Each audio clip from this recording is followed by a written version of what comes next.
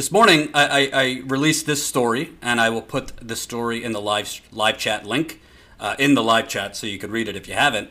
That Kamala Harris, Senator Kamala Harris, or For the People Kamala Harris, is having a pretty big fundraiser next week. On March 20th, she's having it at the home of filmmaker J.J. Abrams. J.J. Abrams is, big filmmaker behind a lot of shows and movies.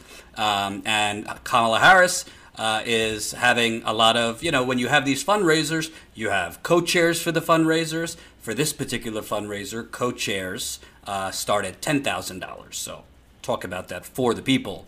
Because you could just donate $10,000 to the politician of your choice.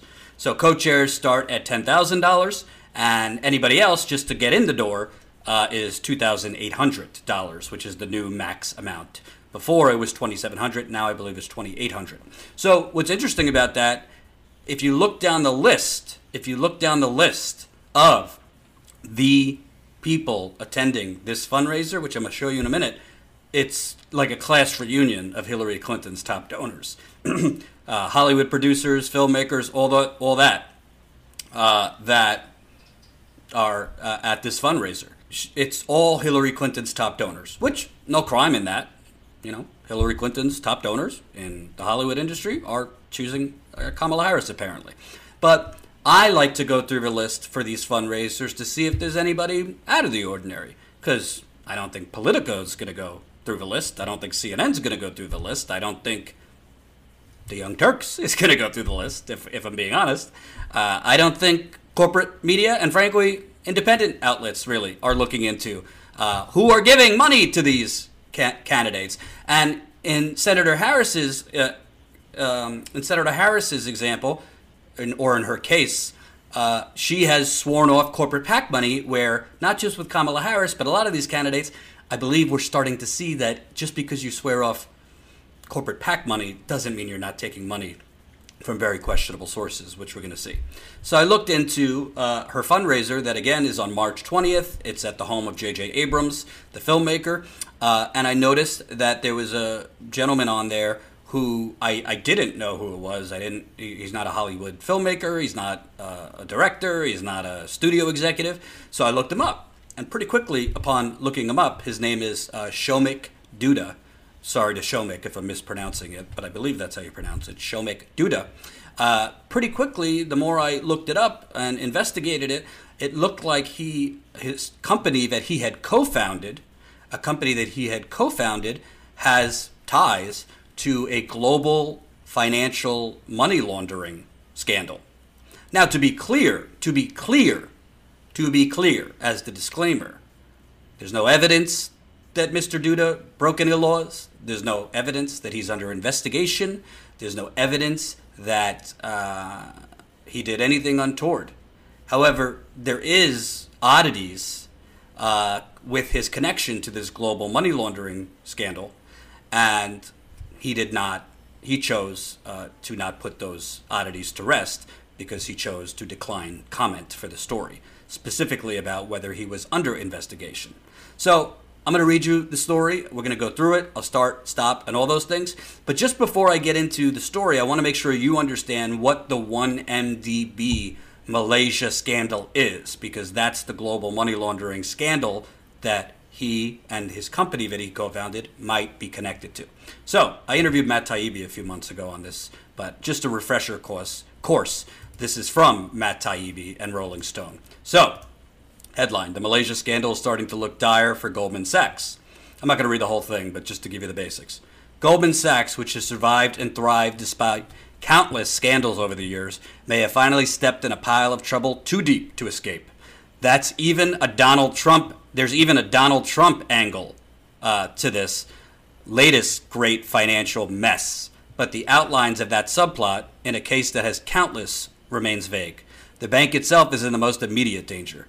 The company's stock rallied Thursday to close at 165, stopping a five-day slide in which the firm lost almost 12% of its market value. The company is down 35% for the year, most of that coming in the past 3 months, as Goldman has been battered by headlines about the infamous 1MDB scandal. By the way, this was written in December of last year.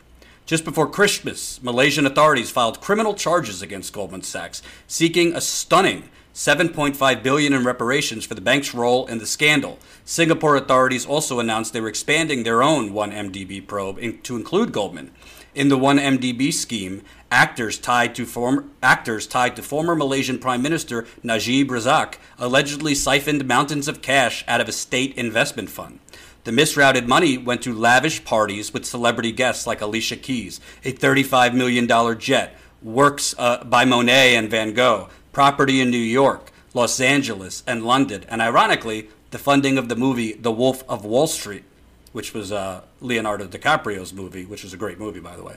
The cash for this mother of all bacchanals originally came from bonds issued by Goldman, which earned a whopping $600 million from the Malaysians. The bank charged prices for its bond insurance that analysts believe were suspiciously high, like a massage price that suggests you're probably getting more than a massage. By the way, Matt Taibbi is one of the funniest, best writers out there. And if Status Quo had the money, oh God, I would love to bring him in any capacity. So, GoFundMe. So, the rest of his article is primarily about Goldman Sachs, but I wanted to give you a backdrop about what the 1MDB scandal is. So essentially, to break it down, Malaysia, several years ago, tried to lure in investors for a fund that was going to build infrastructure in Malaysia, build agricultural projects in Malaysia, build up Malaysia. Obviously, Malaysia isn't like, America. So the fund, which had investors from Saudi Arabia, United Arab Emirates, Abu Dhabi, some of the richest of the rich, the global plutocrats, the global elite. There were investors from a lot of different countries invested money into this fund. Unfortunately, nothing got built. And as Matt Taibbi reported, you have money that's going into this fund from global investors that's going to, yachts, that's going to, fancy paintings, that's going to cars, that's going into the pockets of the Malaysian Prime Minister, that's going into the wallet of people connected to the Malaysian Prime Minister, that's going into production of Leonardo DiCaprio's film, going in a lot of places it shouldn't be going. Okay, so how is this connected to Kamala Harris? Well, it's not directly connected to Kamala Harris, but call me odd, call me old-fashioned. I think presidential candidates, both Democrat and Republican, should kind of know who they're taking tens of thousands of dollars from, or even more than that, because some of these donors are giving hundreds of thousands, and some of them are giving millions.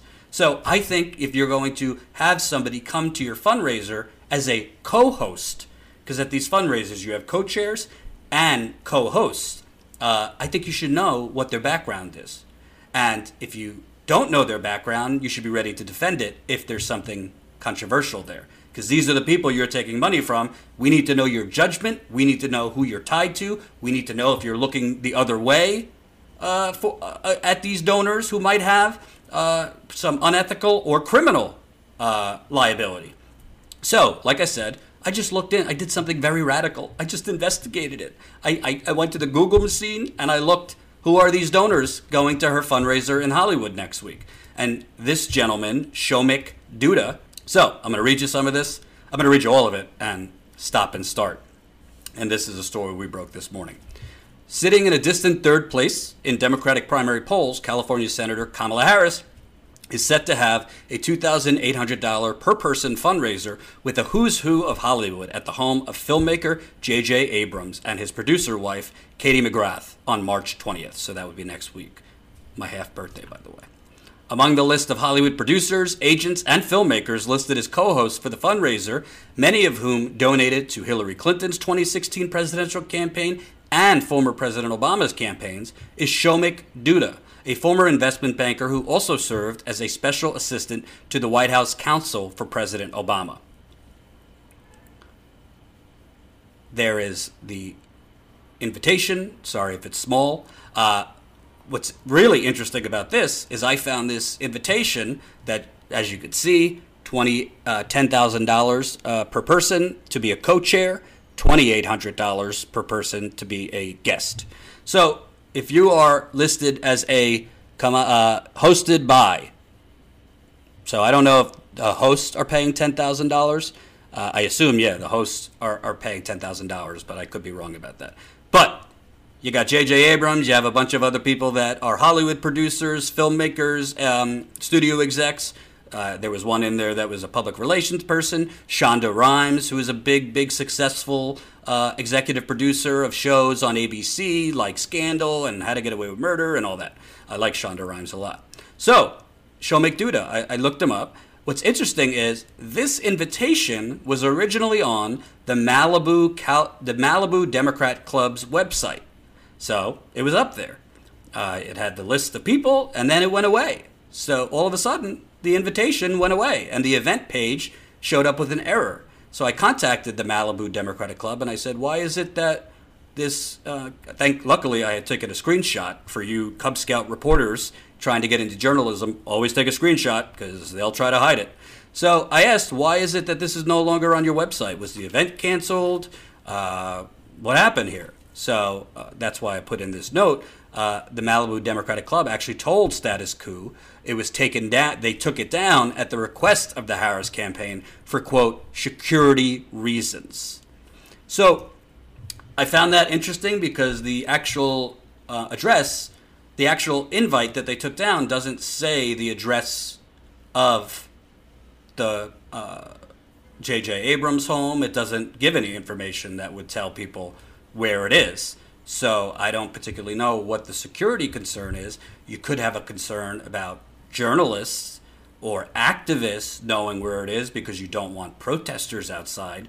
That's potentially why a campaign would ask a local Democratic club to take down the event, because maybe you don't want the image or you don't want it to be publicized that a candidate who, for the most part, is branding herself as for the people and is saying, I'm not taking corporate PAC money, you wouldn't want it advertised much, or have protesters or activists know where a who's who of very wealthy people are. And by the way, doesn't make Hollywood filmmakers and executives aren't bad people because them being wealthy doesn't make them bad. None of that. My point is, I don't know what exactly Kamala Harris's campaign meant by security concerns, because the invitation that they took down was, frankly, it didn't have the address. And for journalists, that's a problem too, because when you take it down, if I hadn't taken a screenshot, most journalists wouldn't even know who are the guests going, and that's a transparency issue too. And by the way, not that I actually expected journalists to look into it, that would be too difficult, but candidates shouldn't be hiding who they're doing fundraisers with or accepting money from. In a Status Quo investigation that examined Duda, now a partner at a political technology company called Higher Ground Labs, and his former investment firm's potentially dubious connection to the One Malaysia Development Berhad, that's the full name of the fund, 1MDB, a global money laundering scandal involving everyone from Goldman Sachs to actor Leonardo DiCaprio, unresolved questions remain. And to be clear, when I write that, that's not to say Leonardo DiCaprio has any criminal liability. I was writing that in reference to the funds that were laundered. Part of those funds went into the Wolf of Wall Street. That doesn't mean Leonardo DiCaprio was aware of it or is involved with it, to make that clear. And here I just explain a little bit. 1MDB was a sovereign wealth fund created to build infrastructure and agricultural projects in Malaysia, supported by wealthy investors from Saudi Arabia, the United Arab Emirates, and other countries. Goldman Sachs, whom Malaysian authorities recently filed against for $7.5 billion, was the bank responsible for setting up the bond payments for investors, but those wealthy investors were left holding the bag. The $6.5 billion ultimately raised never went to building anything. Instead, money was allegedly laundered into the personal accounts of Malaysian Prime Minister Najib Razak and other political and business elites. So I kind of just, reference what I just had told you before, what 1MDB was and what the scandal was. And according to the New York Times, hundreds of millions were also diverted into expensive yachts, jewelry, paintings, and ironically, production costs for DiCaprio's Wolf of Wall Street. According to Duda, who, by the way, to restate, is listed as a co-host for Kamala Harris's fundraiser in Hollywood next week. Duda co-founded the investment firm DuSable Capital in 2013 with Frank White Jr., who's a big Democratic Party donor who served on Obama's 2008 campaign as a Mid-Atlantic finance director. He also served as a fundraiser for Obama's 2012 campaign and on Hillary Clinton's finance committee for her 2016 campaign. It was also founded, Frank White Jr. founded it with Mr. Duda and rapper and Fugees founder Pras Michael.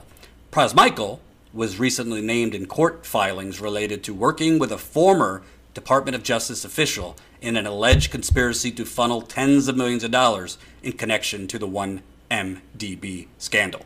So Pras Michael, he's in deep doo-doo. Deep doo-doo. He's in trouble. But Duda founded it with this big dollar donor who was a big donor to Obama, big donor to Hillary Clinton, and the rapper who founded the Fugees, Lauryn Hill, the Fugees. So Duda himself, by the way, just to remind you, is no slouch. He was a special assistant to President Obama's White House. He was a special assistant to the White House counsel. He also worked for Obama's re-elect campaign, did a lot of fundraising for Obama's re-elect campaign, and also did fundraising for Hillary Clinton. So all of these people are kind of in that same Obama-Hillary Clinton orbit.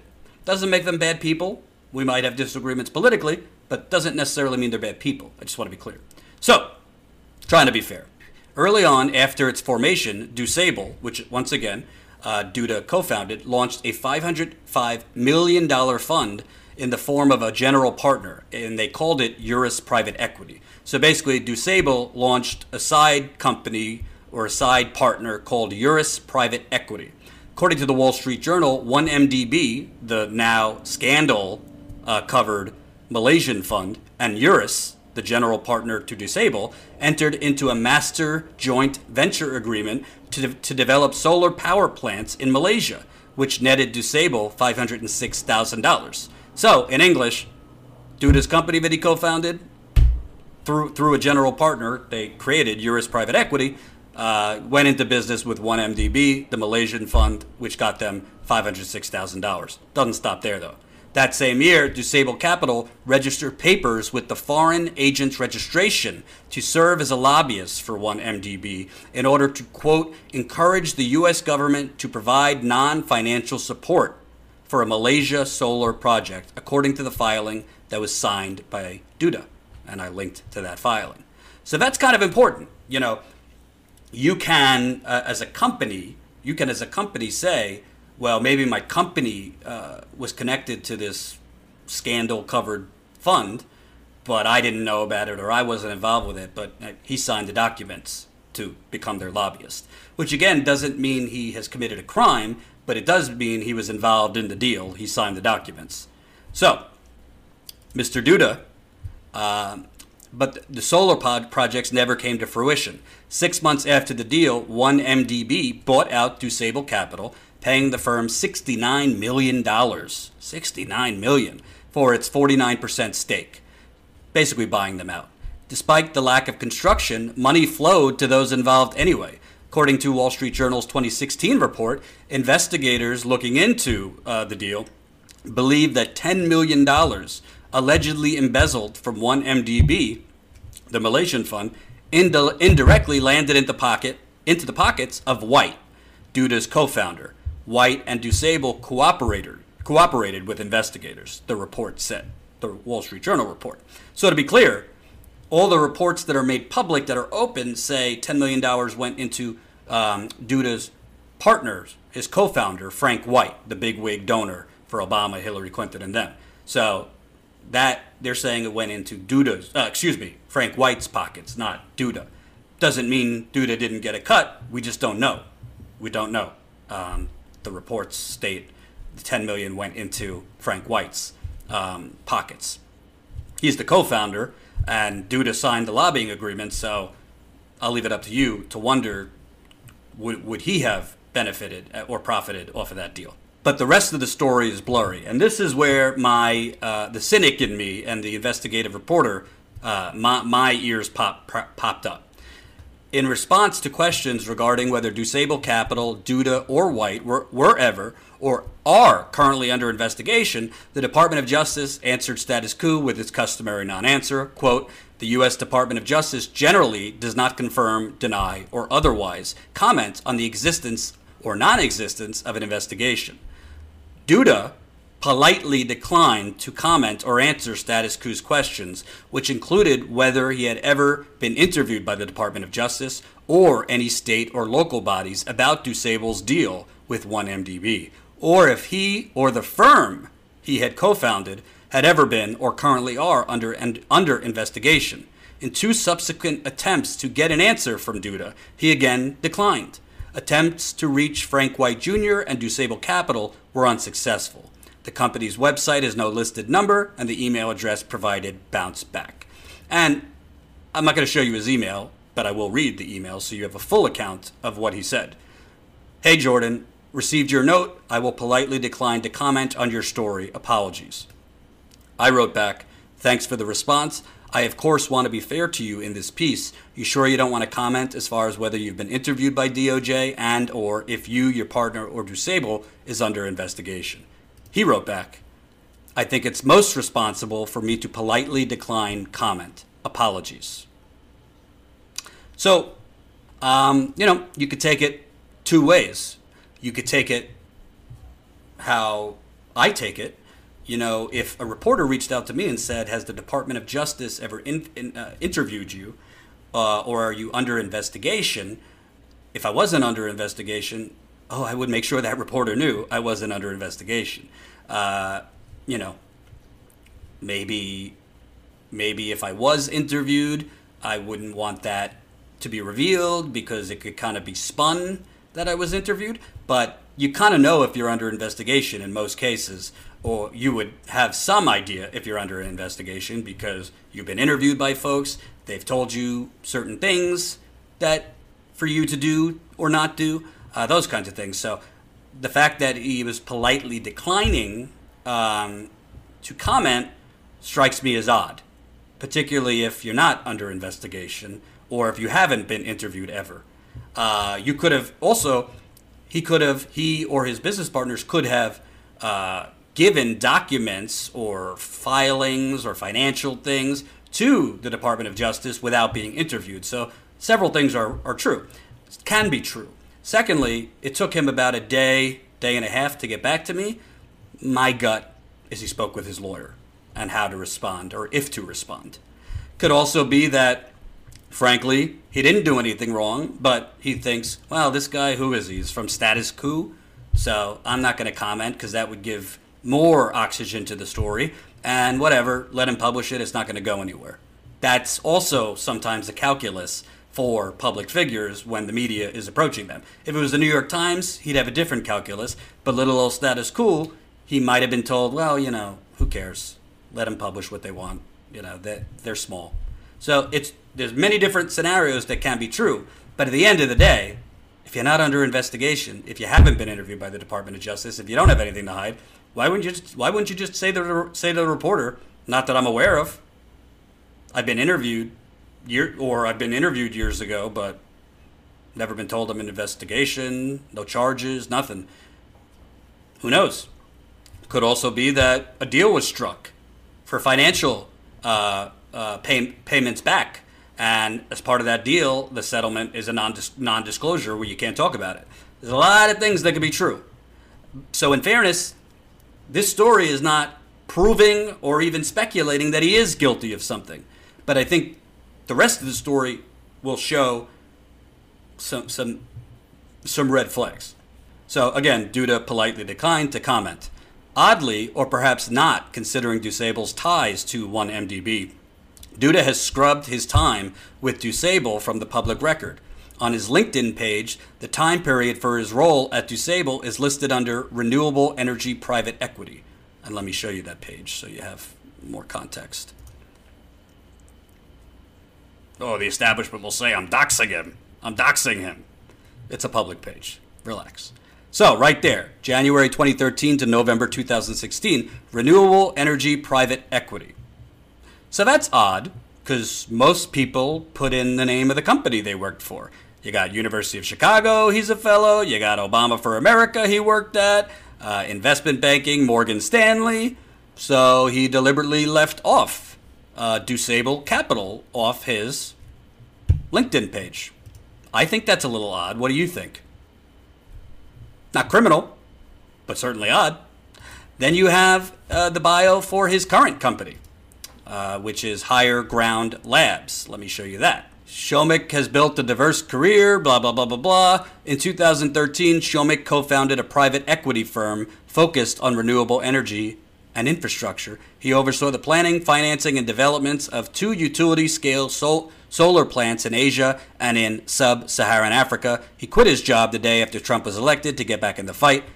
I'm going to get to that because the timeline also is questionable. But again, no mention in his LinkedIn page, in his public bio of Dusable Capital.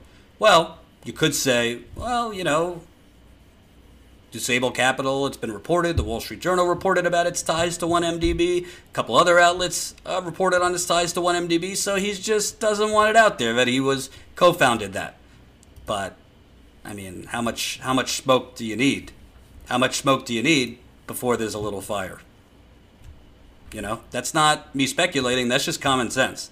Why would somebody be trying to scrub out a company he co-founded if there's nothing wrong with the company, if they didn't do anything wrong?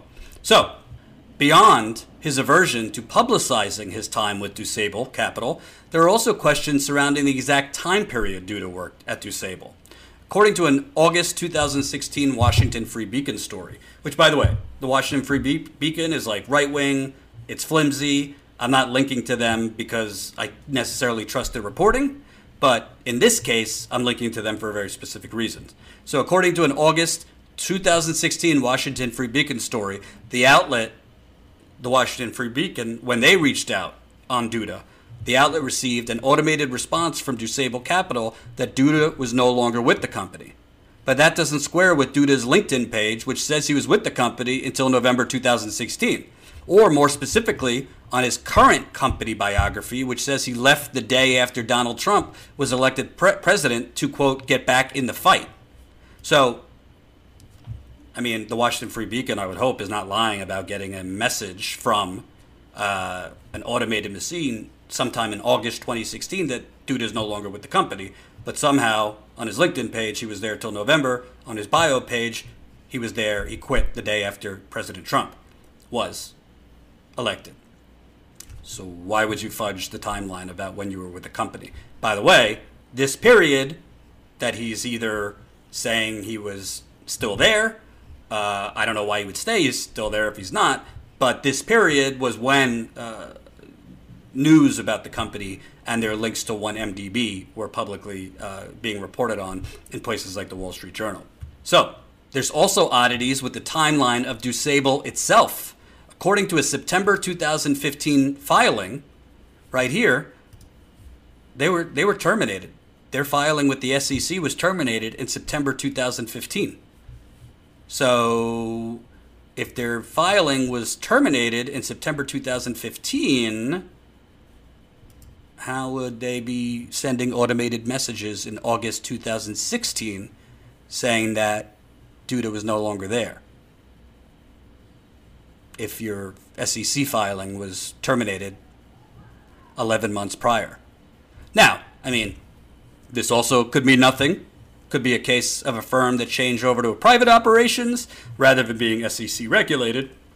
If you do that, you also have to operate differently. But that's possible. But it's weird. Why would an automated message get back to a media outlet rather than a person? Why now there's a website for Dusable Capital, but there's no number. There's only an email address, and the email address bounced back when I emailed them. So is Dusable Capital still in business? Is it out of business? When did it go out of business? Why did it go out of business? I think these are all legitimate questions.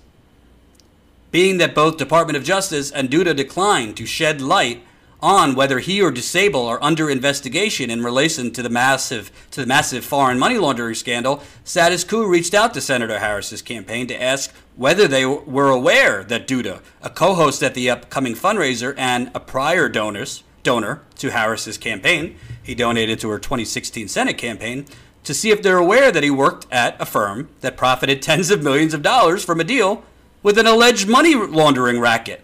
Again, I don't have proof that he broke the law. I don't even know if he's under investigation, but I do have proof that he signed the documents that became this fund's lobbyists. I do have proof they made $69 million. And I don't have confirmation from him or anyone that he's not under investigation. Why wouldn't you just say, no, I'm not under investigation, or not that I know of? Doesn't make a lot of sense. Why would you scrub off of all your public documents that you worked for this company? A lot of smoke here, folks.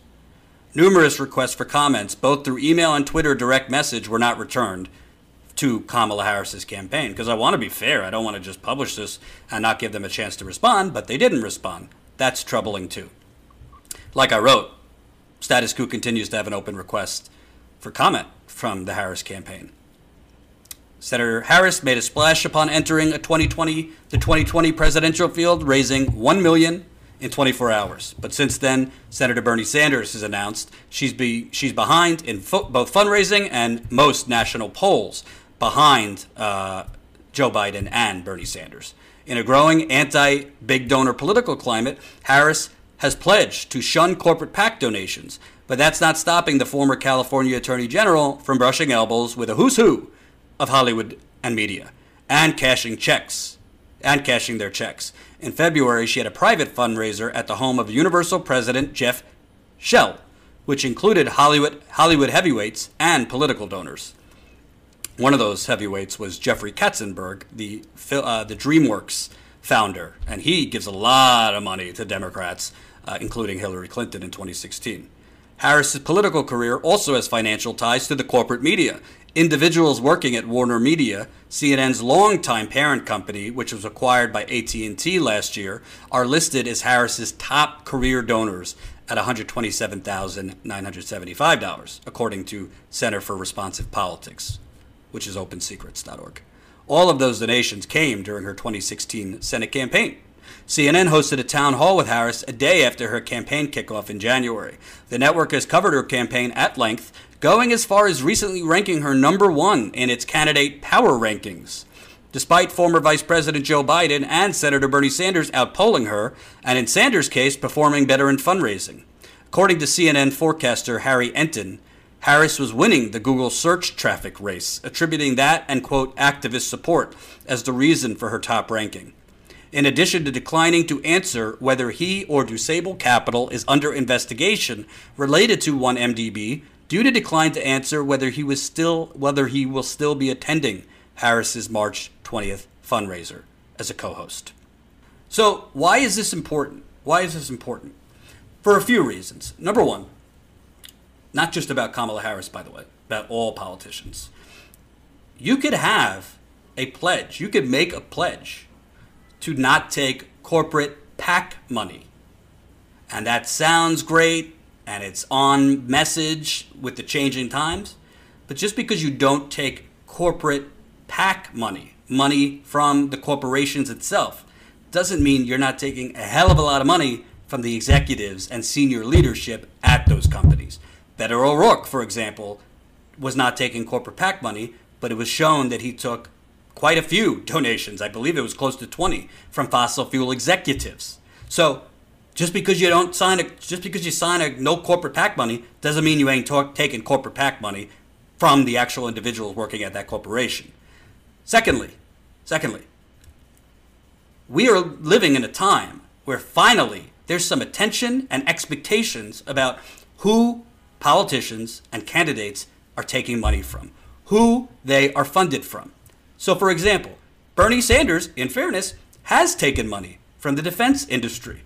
Bernie Sanders has taken money from individuals that work in the defense industry. Bernie Sanders has taken money from individuals that work for fossil fuel companies in his career. If I look close enough, he's probably taken some money from individuals that work on Wall Street. The sin is not actually taking the money in the first place. The sin is, are you proposing policies or changing votes to favor those donors that are giving you money? So Bernie Sanders is clearly not setting policy for individuals working in the defense industry that might donate to his campaign. Same goes for fossil fuels, because if he is, they're not getting any bang for their buck. He was against the Iraq war. He's trying to get us out of Yemen. He's talked about getting out of Afghanistan and other places. And he's other than Tulsi Gabbard, he's the only one banning fracking. That's his policy, to ban fracking. So the problem is Kamala Harris might be not taking corporate PAC money, but she's taking a lot of money from individuals. And the more fundraisers she has, I'll be able to look into other donors that have questionable ties. Questionable is generous in this regard. Now, to be clear, in fairness to Mr. Duda, I don't know if he's under investigation. I don't know if he did anything wrong. But what I do know, he has covered up the fact that he worked at this company. He has covered up the fact that he co-founded this company, right? And this company, I don't know if they were in business without being properly regulated with the SEC for a year, but this company just disappeared. And the Department of Justice not commenting isn't damning or not damning, because they don't comment on investigations, whether somebody's guilty, innocent, or what. They just don't comment on it. So I think the point of this is, Kamala Harris, you're running for president. Your slogan is for the people. You're having fundraisers that it was made available who was going to be there, and then it magically disappeared for security reasons, I was told. Okay, well, what do you think would happen if Bernie Sanders was having a fundraiser and one of the people that were co-hosts were linked to a global money laundering scheme or scandal?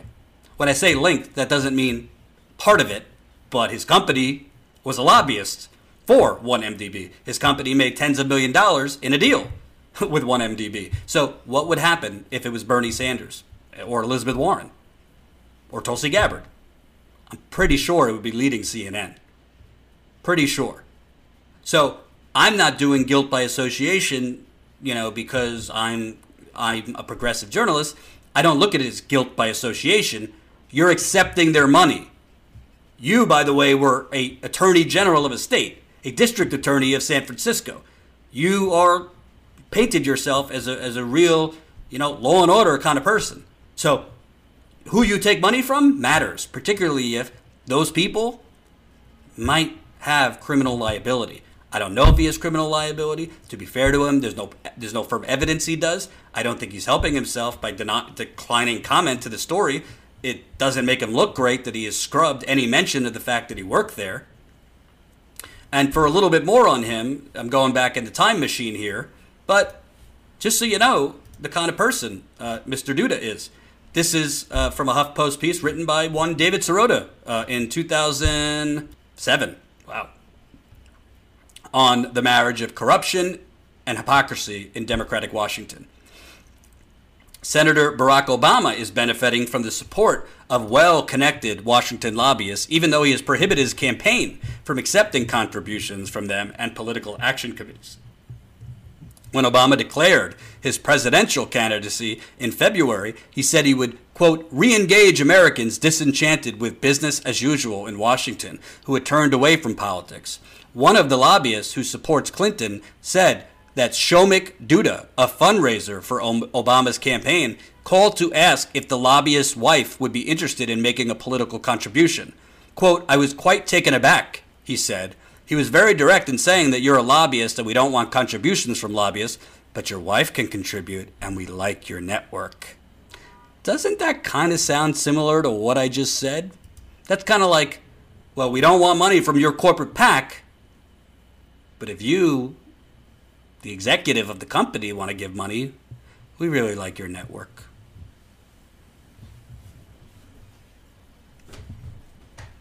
Come on, folks.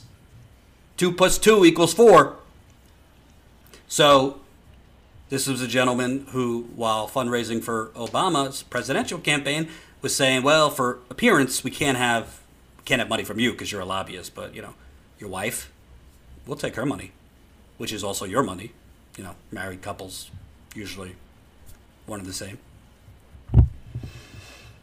I don't know, Duda. Could be a nice guy. Could be a not nice guy. Who knows? But all I know is Kamala Harris is having fundraisers in Hollywood. Her slogan's for the people.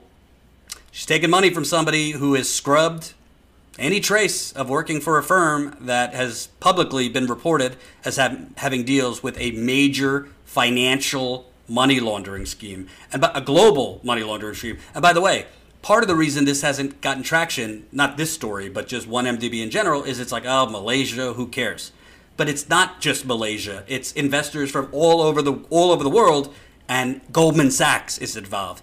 If you're still hurting from 2008, it's in large part because of Goldman Sachs, which was a huge player in bringing down the global financial economy.